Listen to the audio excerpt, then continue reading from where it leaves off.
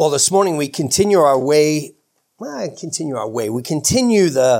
habit of contemplating the resurrection and the season of Easter. We're not going to rush over it because it is the climax of history. It literally is the end of the story. So what else is there to think about? In Christ, the end of the story has come. Now, what's interesting is that the end of the story has come to us in the middle of the story. That's the tension that we live in here, that the end of all things has come into time. But what we witnessed at Golgotha and what we witnessed in the garden as Jesus came forth from the tomb is the end of all things. It was final judgment, except it was brought just on Jesus. It was the resurrection from the dead, except brought just on Jesus. And it is the ascension to the right hand of the Father, where he dwells in eternal glory with the Father, except it was just with Jesus. I say just with Jesus, but I shouldn't quite say that because Jesus is our representative. So it is for us in him. In some sense, these things are past for us, and we live in the light of these things. We live in the glory of new creation. And that's why our word of exhortation this morning, that we might learn to live in light of that we would learn to live in the new creation. So we have to linger here. We can't just say, well, it's Easter Sunday, we remember, as if the resurrection was some historical event. That we remember, Columbus Day, we remember the day he sailed the ocean blue. Okay, we remember that, and Independence Day, remember the day they signed the Declaration. Those are all good things, and they're worth thinking about probably more than one day as well. But that's not what we celebrate at Easter. At the resurrection, we celebrate the end of the story. And so we need to linger here. And so that's what we've been doing. Last week, we went all the way back to the beginning. We went to Genesis 1 through 3. And thought about new creation by looking at old creation, by looking at the forms that were implanted, if you will, at the very beginning, in the first 3 verses of the Bible, and how that laid the tracks for what Jesus would do, but also to help us understand what has happened and what we are living in new creation. And so today that continues, and that's what we'll be doing for the next couple weeks, is just contemplating new creation. So today, our text is Psalm 72. A psalm that, on the one hand, is a psalm written by David for his son. Now, the little inscription there says a psalm of Solomon, but it would better be read a psalm for Solomon. This is David writing a psalm. David is about to pass off the scene, and he writes a prayer, a poetic, beautiful prayer. When's the last time you wrote a prayer like this? And I say that not mocking you. I say it mocking me. My prayers are pathetic. My prayers are like, off the cuff all the time. And, listen to this, the way that David writes this beautiful psalm. This is his prayer for his son, and his prayer for his heir, his prayer for his successor, for the next king. David is at this point not clinging to the position of power, but he's acknowledging, I'm passing off the scene, and he prays this prayer for his son. So this is a prayer of David for Solomon, and yet we know that even when Solomon was promised to David, I think of, back in 2 Samuel 7, when David was planning to build a house for the Lord, and he's got all these great plans of what he's going to do for God, And the Lord shows up to him and tells Nathan, go tell David, what are you doing? Did I ask you to do any of this? And he says, no, David, you're not going to, I brought you out of nothing. You were a shepherd, and I've made you now shepherd over my people. And I'm going to do something even greater for you. I'm going to build you a house. I'm going to give you a dynasty. I'm going to establish your name over Israel. And you will have a son. And that son will be a son to me, and I will be a father to him, and he will build a house in my name. Now, even there, he's speaking of Solomon, because he says, when he sins, I will chastise him with the rod of men. So he's talking about Solomon. But we all know, now, I'm not saying David knew in the moment, But when we stand back in the New Testament, we go back and read our Old Testaments through the prism of Jesus Christ, we see things maybe you wouldn't have seen just standing in the light of the Old Testament. And what we see in 2 Samuel 7 is that covenantal promise to David about a son who will be a son to God, and God will be a father to him, and through him the house will be built. Yes, it was Solomon, and Solomon was the temple builder. He built the actual building of the temple. But we all know that promise really finds its deepest fulfillment in David's greater son, right? In the Lord Jesus Christ, the Son of David. And so here too, that same pattern continues. Yes, this is a prayer for Solomon, but it's a prayer ultimately that can't be answered in Solomon. It's just so grand. Now, on the one hand, this is how politicians tend to talk. I don't know if you remember when Obama, was elected. He gave that grand speech, or whether, I don't know if it was the one in his nomination or whatever, but you remember we're going to stop the rising of the tides. We're going to stop this. We're going to make the world turn another way. It was so over the top grand, but that's what politicians do. Now that I'm in power, here's all the good things that are going to happen, right? Every leader thinks that. Okay, now watch what happens. They speak in hyperbole, if you will.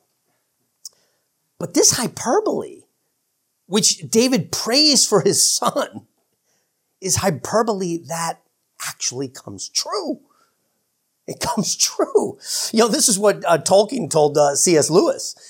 He said to him, C.S. Lewis loved myth. He loved particularly the Nordic myths, the Icelandic myths. He loved all these myths. He loved fairy tales. He loved George MacDonald. Tolkien loved the fairy stories as well. They loved all these mythological stories. And he told C.S. Lewis, well, but the Bible, the story of the Bible, Jack, that's what they called C.S. Lewis, is the myth made fact. It's the myth. It's the coming to fulfillment of all those amazing fairy stories, like actual life from the dead. New creation, rivers that flow forever and that bring life themselves. And it's all those fairy stories, all those mythologies were like whispers and hints of something that people long for to be true, happy ever after. And yet we know is not true. But lo and behold, it is true. The hyperbole of Psalm 72, the hyperbole of the politicians is ridiculous, and we all know it's ridiculous. And when the politician gets up there and the people are cheering, we all know, yeah, but tomorrow I got to go to work and all the problems come with me.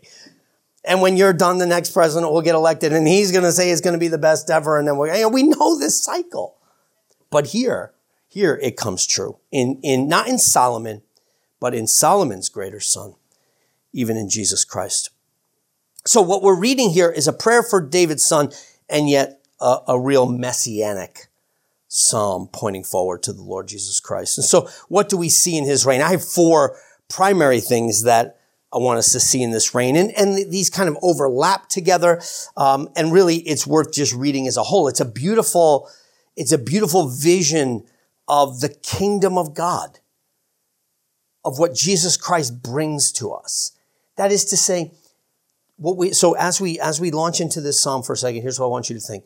We run a risk as Reformed folk that we view the work of Christ on a forensic judicial level, right? That there's an exchange that took place. Look, you were guilty. Blood had to be shed to cover this. Righteousness was exchanged. We have the dual transfer. I love all that stuff. That's all good. It's all true. But it can make the work of Christ sort of this transactional thing. Look, you were in debt. A debt had to be paid. Okay, the debt's paid. Okay, you're free. True, but thin. Good, but not the whole story. Jesus Christ did not come just to do this, this debt transaction, to do this forensic kind of, okay, I had to forgive you. Yes, it's that. Jesus came to restore creation and to establish a new creation, to establish a kingdom where the glory of God would flow over like the waters cover the sea. And your forgiveness is part of that, but it's not the whole thing. So this psalm should just cause our hearts to sing because it tells us again, you are part of something glorious and cosmic. And you're really part of it. You're not the whole thing, You're part of it. This is what you get to enjoy. This is what your king did and what you get to enjoy. So, first, what kind of king does he bring? He brings one of justice and righteousness. We live in a world of unrighteousness. We live in a world, even when people say they're righteous, we wait for the rest of the story. We wait for the reports a week later. We wait to find out how it really unfolded. We live in a world of corruption. We know this. It's so frustrating, right? We all have to deal with this constantly. But the good news is that Christ has come to establish justice. And this is the prayer that he gives. Give the king your judgments. Oh, imagine if we had a king whose wisdom and judgment was God's judgment, that he could see exactly what needs to be done for the good of the people and then execute on it. Imagine if we had a king like that. Well, that's David's prayer for Solomon. And don't forget, Solomon prays for wisdom, and it is given to him. And your righteousness to the king's son, Solomon, but to the Lord. He will judge your people with righteousness and your poor with justice. The mountains will bring peace to the people and the little hills by righteousness. He will bring justice to the poor of the people. He will save the children of the needy and will break in pieces the oppressor. This burden that hangs over the people, that weighs down their shoulders of oppression, the Lord is going to come and he's going to break it. The king is going to come. And David's prayer for Solomon, and he's confident. He will, if you give him your judgment, O Lord, he will do it. Well, we know, by the way, Solomon, kind of buckles toward the end of his life. Again, this is why ultimately this prayer just is not fully fulfilled in Solomon. But oh, that there would come a king who would rule with the wisdom of God, who would bring forth the righteousness of God, who could see through the whitewashedness of the Pharisees and see that they are tombs filled with dead man's bones. See, he has the wisdom to perceive it. And who can extend righteousness to the needy, right? Who doesn't break the tender reed or snuff out the smoldering wax, the smoldering, flickering ember, but rather keeps it going. He knows how to manage that. And he manages it with justice and righteousness. This is the kingdom that Christ has brought. Because of his death and resurrection, this kingdom, not one day will be established, has been established and is being established and will one day be finally established. But this isn't just merely like a pipe dream hope. In some sense, the church is to now be enacting this. This king is seated on his throne.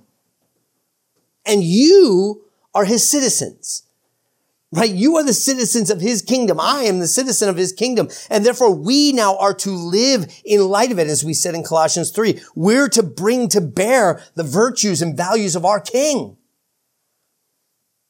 to seek justice and righteousness, to see the oppressed and to stand with them, to care for them. What will happen? They will fear you as long as the sun and moon endure. Indeed, they will. Indeed, they will. It's coming. It's coming. It's already happening in the church. Throughout all generations, he, that is this king, shall come down like rain upon, now the New King James says rain, grass before mowing. Everywhere else says mown grass. So I'm going to go with mown grass here. Maybe that's because I just mowed my grass yesterday and now it's raining. And even as I was driving here today, I could, the sweetness of a freshly mown yard, in my case, with the showers falling upon it, and healing it, and restoring it, right, and causing it to grow. You mow the grass, and the rains fall, and the grass turns that deep green, and begins to grow again, and that's what Christ is for us. For grass that has been mown down, right, through the sufferings and afflictions of this age. But Christ comes to bring justice and righteousness. He comes to bring relief to those who have been mowed down, to those who have been cut, to those who have been wounded. Christ comes to bring this balm of relief like showers falling upon mown grass for their healing and for their restoration and for their growth. In his days, righteousness shall flourish and the abundance of peace until the moon is no more. Again, this is why Solomon ultimately said, or it's just such, again, it's kingly hyperbole. Let it be until the sun is no more. Well, yeah, it will actually be. Myth made fact. Hyperbole made fact. In Jesus Christ, he will come and establish justice and righteousness and relief and peace until the sun and moon are no more. There will be no end to the increase of his government and of his peace.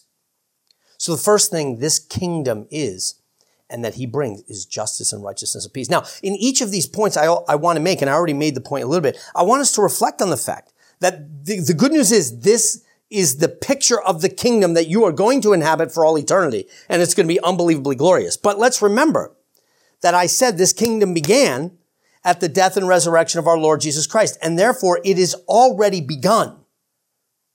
It is built, it's being built, and it will be finally built. Think about it that way.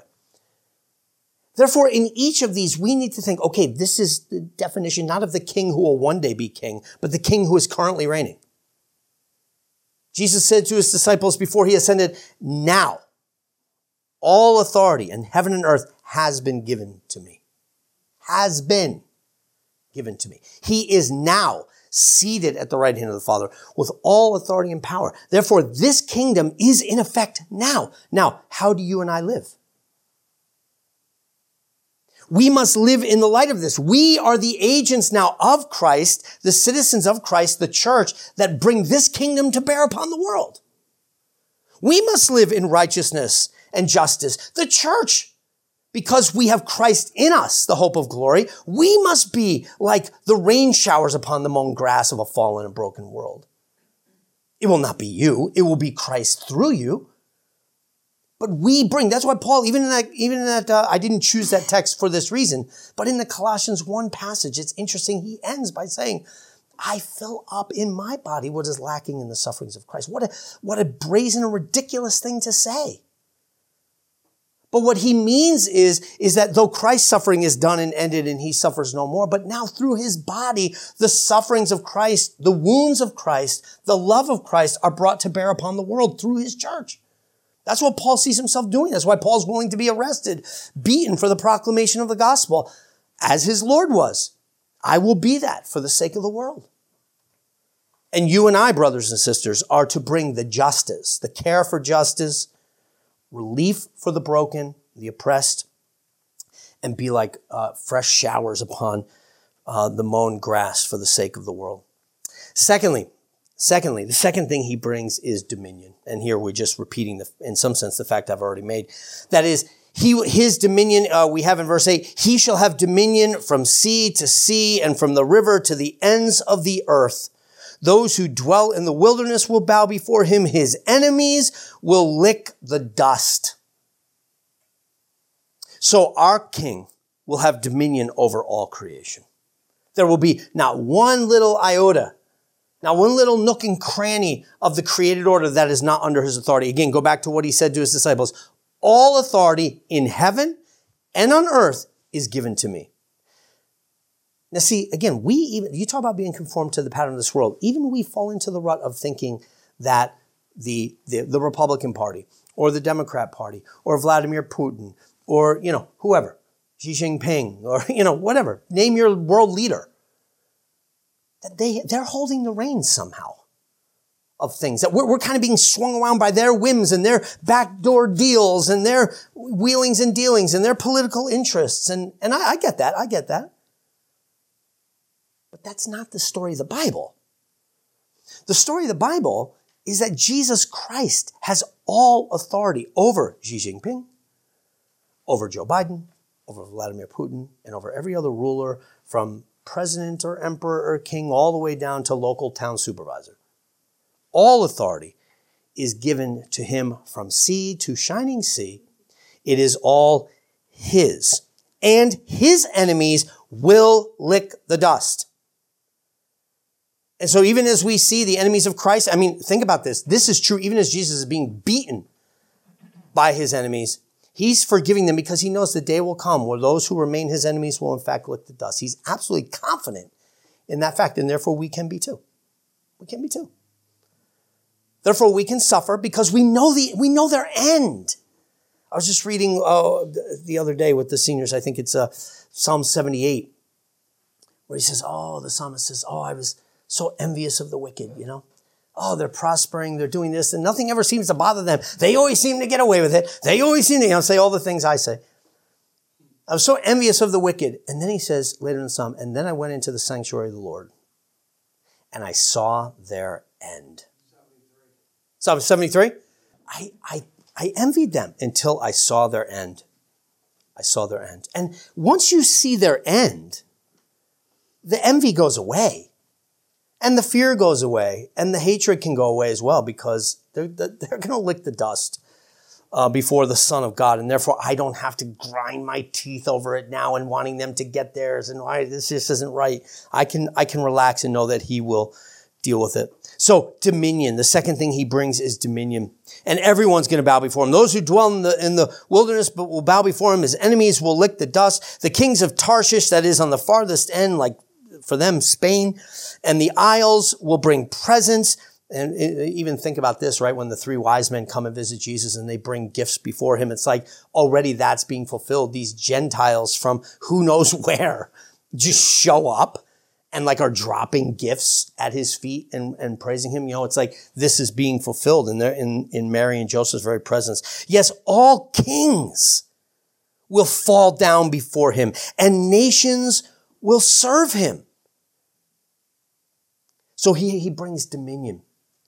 And again, we are to live out that dominion. We are to live under the powers of this age, but as if Christ is truly the king. And Jesus sends his disciples out. When he says, all authority in heaven and earth is given to me, what's he tell us to do? Therefore, go make disciples of nations.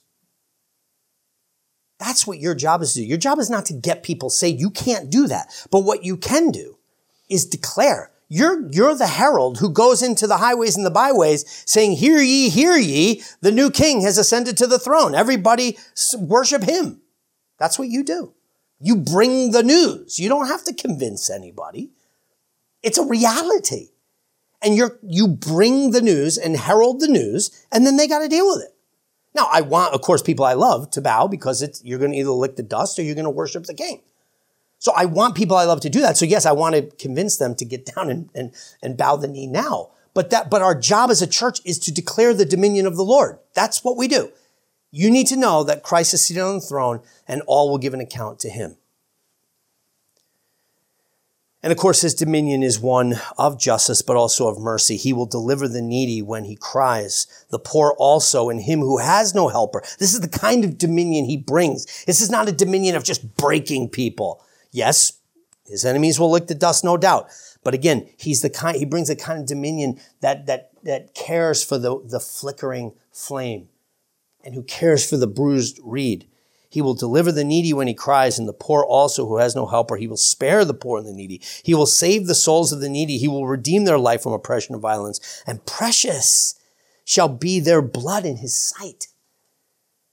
He will not be like one of these kings who doesn't, people are numbers to serve their kingdom, and blood shed, it's shed. It is what it is. We got to get ahead. No, not this king. Precious to the Lord is their blood. So first, he brings justice and righteousness. Second, he brings dominion and mercy. Thirdly, he brings prosperity. Here's where I remind you again, the prosperity gospel is not wrong in principle. It's just their timing is wrong, way wrong. So wrong that it's heresy. Okay, so the prosperity gospel is heresy, but they're onto something. Christ comes with abundance and fruitfulness and prosperity. And yes, he wants that for you. And yes, he's going to give it to you. It just may not be now. And even the prosperity that we have now, even take the most prosperous person, that prosperity will be like the pennies that you're talking about whining in a particular person's fingers. I won't mention names so that if a recording is heard. But yeah, right. I mean, it'll be like pennies. I don't care the wealth of Elon Musk. It'll be like a poor man's, compared to the prosperity. So even the prosperity gospel people don't know what prosperity is. This is prosperity. And this is what he comes to bring in time. In time. And so, again, we as the church have to live this out, not by seeking prosperity now, because you can't reach those levels of prosperity. But what this means for us now is we live as if we know it's true. If somebody caught you after church right here and said, hey, just so you know, you've been given $100 billion inheritance from a long lost relative, and next week it gets cashed, and somehow you knew it was legitimate. I mean, you'd be taking everybody out for lunch. You'd be like, everybody, lunch on me. Like, let's go. What do you need? You just start finding things people need. Be like, here, take care of it. People are like, wow, you're being so generous. No, trust me. You don't know what's coming. I can be generous because I know what's coming next week. Well, brothers and sisters, you know what's coming next week. You know you have an abundant prosperity,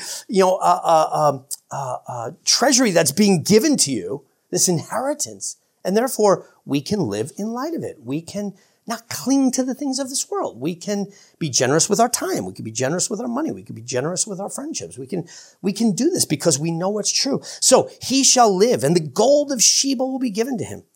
Prayer also will be made continual for him, and he will be praised. And there will be an abundance of grain on the earth. On the tops of the mountains, the fruit shall wave like the trees of life. It's going to be so prosperous. Wherever you look, it's just going to be like just the bounty of creation just blooming forth and providing for his people. And those in the city, they will flourish like the grass of the earth. And his name will endure forever. So the Lord is going to come, and the kingdom that he brings is one of absolute, because he owns the cattle on 1,000 hills. It's all his. And brothers and sisters, we're told in the Bible, are co-heirs with the Lord Jesus Christ. You're not a 10th heir. You're not hey, good news. You're a 1/100th or a 1/1 billionth of the kingdom of God is yours. You get a little share. No, you are co-heirs with the Lord Jesus Christ. Just take that phrase home and meditate upon it and reflect upon it. And that's true of you. And now, how do you live in light of that? As Paul said, we've read it in Corinthians, all things are yours. You know why you don't have to envy anybody? Because it's all yours. Everything's yours. Suffering's yours and prosperity's yours. Life is yours and death is yours, Paul says. Everything is yours. So we don't have to fear anything and we don't have to envy anything because it's all ours in Christ. It's a beautiful thing. So live in light of that. And then finally, of course, glory. Verses 17 to 20. And his name shall endure forever. And this is just, when I think of the day in which we travel around from city to city, country to country, whatever that looks like in new creation, I don't know how we travel or what countries look like either, but you get the point. When we travel around in the new creation, imagine everywhere you went, the sound you heard was the sound of praise to God. And everybody I was just telling somebody, a friend of mine, Justin Sherritt's uncle, Tim, is on his way to Albania this week to do some teaching in a church somewhere. And he's never traveled internationally. And I said to him, Tim, let me tell you something. Let me tell you something you're really going to enjoy. You're going to enjoy meeting Christians in another country. I haven't had a lot of international travel, but I've been blessed to have a little bit. And to stand in Kenya and have brothers greet you as a brother and sisters greet you as a brother. To sing with them, sometimes in their language, it almost brings tears to your eyes. And I've had this chance in different countries. And I told Tim, you're going to love that. It's going to open your eyes to the kingdom in a very beautiful way. What do they speak? Is it Albanian? I don't know what language they speak in Albania. Is it Albanian? When you hear people praising God in Albanian, I remember sitting in this upper room of this little Bible school in Nairobi and listening to them sing in Swahili and not knowing what the heck they're saying and yet knowing exactly what they're saying. And just having to record it on my phone because I wanted to take it with me because it was so beautiful. And some of you have had that experience, and it's such a wonderful thing. Now imagine that's all you know. Everywhere you go, it's brothers and sisters, and everywhere you go, it's the glory of the Lord. That's the reality. And don't you see it already unfolding? I can go to Kenya and worship with brothers and sisters. I can go to China and meet brothers and sisters, as I have. Tim is going to go to Albania and he will meet brothers and sisters there. And you have been places and you meet brothers and sisters there. It's already happening. Don't you see the growth of this kingdom? His name shall endure forever, ever. His name shall continue as long as the sun. Can't be Solomon, and it won't be, but it will be the Lord. And men shall be blessed in him, and all nations shall call him blessed. And again, it's already happening. Blessed be the Lord God, the God of Israel, who does wondrous things. And blessed be his glorious name forever. Let the whole earth be filled with his glory. Amen and amen. This is the kingdom that Christ has wrought, that he is bringing every day into fulfillment, and that finally one day forever it will be consummated and done. May we live in the light of these things. May our glory, our glory of God fill the earth like the waters cover the sea. Let's pray. Heavenly Father, we thank you for the kingdom that our Lord Jesus Christ has established. He is the King of Kings, the Lord of glory. And Father, we thank you that he is David's greater son, in whom all hyperbole finds reality, the myth, if you will, made fact. We thank you for that. And we thank you that we are part of it. May we live in the light of it. May we be justice seekers. May we care for the oppressed and the downtrodden. May we be those who bring mercy to the afflicted. Father, may we bring to bear upon the world the dominion and reign of the Lord Jesus Christ. May we live in light of the prosperity that we know is already ours in Christ, removing envy and finding generosity. And Lord, may our praise, the praise of you, our one true God, and your Son, our King of Kings, Father, by the power of your Spirit, fill the earth like the waters cover the sea. We ask this all for your glory and honor in Christ's name. Amen.